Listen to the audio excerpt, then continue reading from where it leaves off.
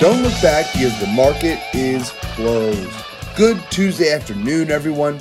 Tyler Herridge here with you for today's VRA Investing Podcast. We got a big turnaround Tuesday for our markets today after yesterday's sell-off to kick off the week on Omicron fears, like we heard about much last week as well.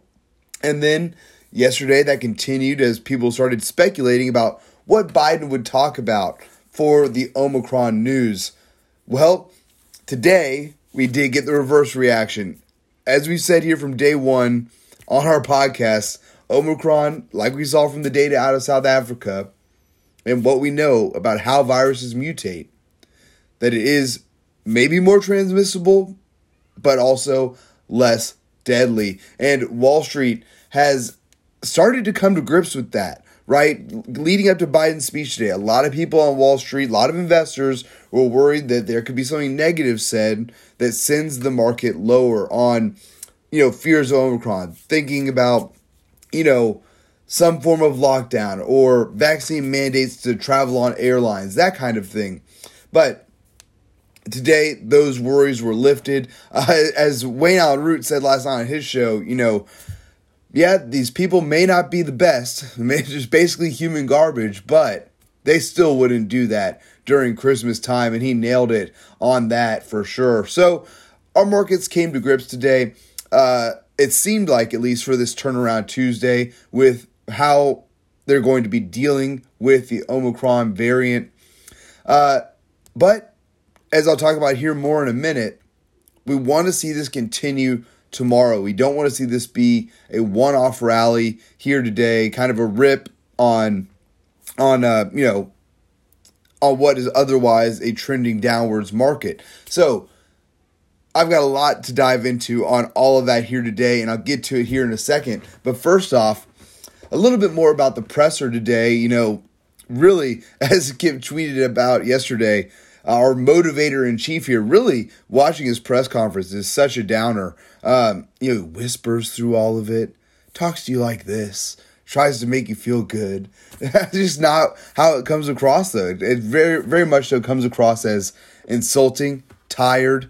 It is depressing. And listening to some of Kip's stories about it and some older friends of mine, it sounds a lot like what many of you experienced in the Jimmy Carter years. A slow, tired pace, fireside chat type of feel. Very different from what we had under the Trump presidency, where it was excited, rallies, people waving flags, shouting happily, right? Very different, but overall, the message was more positive than the rhetoric they've been putting out lately, that if you're unvaccinated, it's going to be a winter of depression and death. Now, don't get me wrong, it still didn't come across as positive towards the unvaccinated in this piece today, and it certainly was just more vaccine and mask propaganda. Biden announcing that there will be more pop-up vaccination clinics to get people their booster shots. And even though you've been vaccinated, the safest thing you can do is to wear a mask because these vaccines are just so incredible. Biden also appealing to parents to get their children vaccinated, despite the fact that, well, one, like I just said, the Omicron variant is less deadly. But the virus itself, for anybody under the age of 55, you have a 99.89% chance of survival. So you're already looking at a virus that really affects so few of the population, and we want to give this to kids who are even at less risk than that. That's like a 99.9 for sure survival rate. But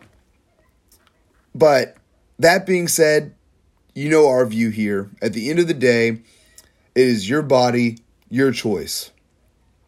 But do you really want to be a guinea pig for these vaccine trials that are happening now? Where is the data about the efficacy of what the third booster shot does, about what a fourth booster shot does, or fifth booster shot does? Because based off of what real data scientists are looking at and real doctors are looking at, and whether it's Israel or other countries that have the highest vaccination rates in the world, still have massive case counts. So really, being a guinea pig for this has little to no appeal here. That's just not a risk that I would be willing to take. I know a lot of you here feel the same way, and whether you're vaccinated or not, like I said, your body, your choice. But at the end of the day, I'm not in for being a guinea pig for this. I just had a conversation over the weekend with a few friends of mine who just had their booster shot. They know that I'm not vaccinated. Didn't seem like they were going to try to encourage me to get it either, because they said they were sick for 3 days after getting their booster. Like, don't make any plans if you plan on getting it. They were saying that to another friend of mine considering getting the booster. Why on earth would I get a vaccine that makes me sick when I've been going around for the last 2 years maskless and vaccineless and haven't gotten sick? I'm just saying it right now. It's not going to happen. As you know, we live here in Texas. Coronavirus insanity is over. In Florida, it's over. It's time for the rest of the country and the rest of the world to join us here in this fight. Just stop paying attention to it, folks. Stop complying. The fact that I even still see it online blows my mind sometimes. I just kind of tone it out. And then, hear some, like Biden's speech today, brings it back into the life and, brings back the fear porn to everybody. That is so much of what this is. Like we've talked about here so many times, this is the best thing that ever happened to so many people who weren't doing any things with their life. But by staying at home, felt like they could be a part of the solution. They don't want that to end. The bureaucrats don't want it to end. This is the best thing that ever happened to Anthony Fauci. So he never wants this to end. I can guarantee you the Democratic Party doesn't want it to end, because they win by mail-in ballots. They win by voter fraud that some coronavirus insanity policies have made even easier. But at the end of the day, the market, getting to the main point of this whole podcast, the market's caught on to this some time ago. Even though we've just had a good sized sell-off for our markets, we're still up considerably in 2021. Going back to the coronavirus insanity lows, the market caught on long ago that this thing has a high survival rate, and the only thing that's going to derail our market is lockdowns. That is it. Otherwise, this economy is going to keep chugging forward, even under the Biden administration. Yes, we've talked about slowing economic growth. That doesn't mean negative growth, though. Just slower. Third term of Obama, where the stock market did great. So that's what we have to look forward to here. Just keep putting our nose to the grindstone, doing our work, ignoring this administration as much as possible, and taking care of ourselves and our communities out here. But again, the market's caught on to this. They knew that after it was kind of clear, as probably some of this stuff from his presser day was leaked last night. Some of it certainly was that he was going to be talking about more testing and more vaccinations, but no lockdown. So once that news started to get leaked out, there was a big sigh of relief from the market today. It's certainly what it felt like. And then as soon as Biden started speaking and that became a fact, the markets continued to head higher afterwards as well. So again, that's what we want to see. We don't want to see this just be a one-off type of day. Of course, it helps here that we're entering the heart of the most bullish time of the year to be in the markets. You've heard us talk about this a lot leading up to this point, leading up to the Santa Claus rally, which is the last 5 days of the year and the first 2 days of the following year. That is the best 7-day stretch for the markets. But also, check this out today. Today started the best 11-day stretch for the year. That is the longest best streak historically for the markets, this 11-day period from now until the first few days of next year as well. So we've been continuing to call for a year-end rally. Like I said, we don't want to see this be a one-off type of day. The markets are set up perfectly for a big year-end rally. Great Christmas for everybody. We'd love to see that. Let's make it all a fantastic one, no matter what, though, today.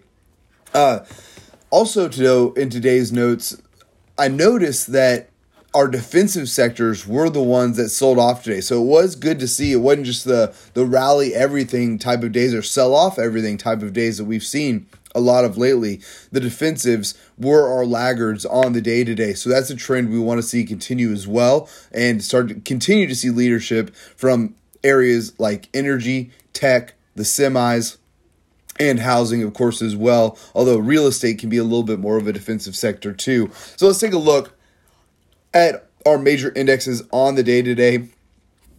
Small caps led the way. Good to see them leading here because they're right up against support levels that have held going back to March of this year for the small caps. They've sold off much more than our other major indexes here. Still, even after today's nearly 3% rally, almost down 10% from their recent highs, probably almost exactly right at that. And they are below their 200-day moving average, so they still have some work to do here, but we are at oversold conditions here still. So with that in mind, we're at a perfect setup for this market to continue rallying from here. Like I said, we want to see it continue across the board. We were followed there by tech up 2.4% to 15,341. I don't think I said the numbers on the Russell 2000. Like I said, up nearly 3% to 2,202. And third here was the S&P 500, up 1.78% to 4,649. And lastly, the Dow up 1.6% to 35,492.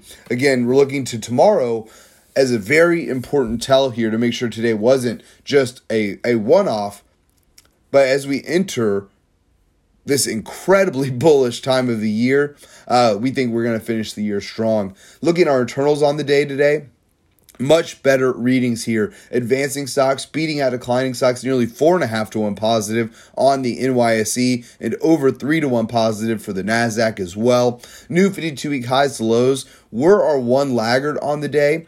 But as we talk about here often, this indicator has been so heavily distorted. Hate to rationalize the data, but with the SPACs reporting 3 times, it's tough to tell. And so we didn't get massive numbers of fresh 52-week lows today like we've seen over the last few sessions, but we did still come back negative here for both the NYSE and the NASDAQ on the day. NASDAQ a little worse than the NYSE. And then lastly, volume coming in positive for both the NYSE and the NASDAQ today. NYSE volume coming in at about 87% up volume on the day, just shy of that 90% technical level that a lot of technicians look for to be considered a bullish thrust, which is a very bullish indicator of things to come. So to get another 80% plus upside volume day tomorrow would be a big tell for us here as well. Looking at our sectors on the day today, we finished with 9 out of our 11 S&P 500 sectors higher on the day. Energy led the way. Oil was up big today. We were followed there by tech. So good to see. Again, we want to see tech leading the way. And more importantly, you want to see semis leading tech, and semis certainly did that today. Led everything up a big 3.6% for SMH, the semiconductor ETF. We want to see that trend continue here as well. The semis have really held up well in this recent market sell-off. I think at the lows, they were down, I mean, much better than our major indexes were. Still have some work to do to get back to an all-time high, but really, they're back above their 50-day moving average, back above now their other shorter-term moving averages. So held up really nicely, which keeps us so bullish on this market. Now we're at oversold conditions on some of our VRA momentum oscillators. This is a time we look for semis to rally here as well. So after tech, it was consumer discretionary, financials, and industrials. And our 2 laggards on the day were utilities and consumer staples. Utilities, as the biggest borrowers in the nation, usually falling when bonds are rallying. And we've gotten back-to-back days now. The 10-year up pretty good. Up again today, 4.72%. Still just at a 1.48. So again, nothing to write home about there. And finally for today, our VRA commodity watch. Gold now down 0.3% to 1,789 an ounce. A little bit of a pattern change here, though, as the gold miners did finish up on the day. And that's what you want to see from this group. You want to see the miners leading the way. So if we can continue to see the miners start to rally, We could look for some life to come back into this group, kind of hanging out near some lows still. Gold's been there for a little while, so this is a group we've been bullish on for a long time. Want to see this rally here. Silver now up 1.04% on the day to $22.52 an ounce. Copper now up 1.3% to $4.35 an ounce. And oil, as I mentioned earlier, rallying today up right around 4% to $71.37 a barrel. And lastly for today, Bitcoin rallying as well, up just less than 4% at $48,850 a Bitcoin. Folks, that's all that we have time for here today. Please be sure to subscribe to receive our VRA podcast every day at the market close. You can sign up at VRAinsider.com. Click the podcast link at the top, and we'd love to have you with us. Thanks again for tuning in. Until next time, we'll see you back here tomorrow for the close.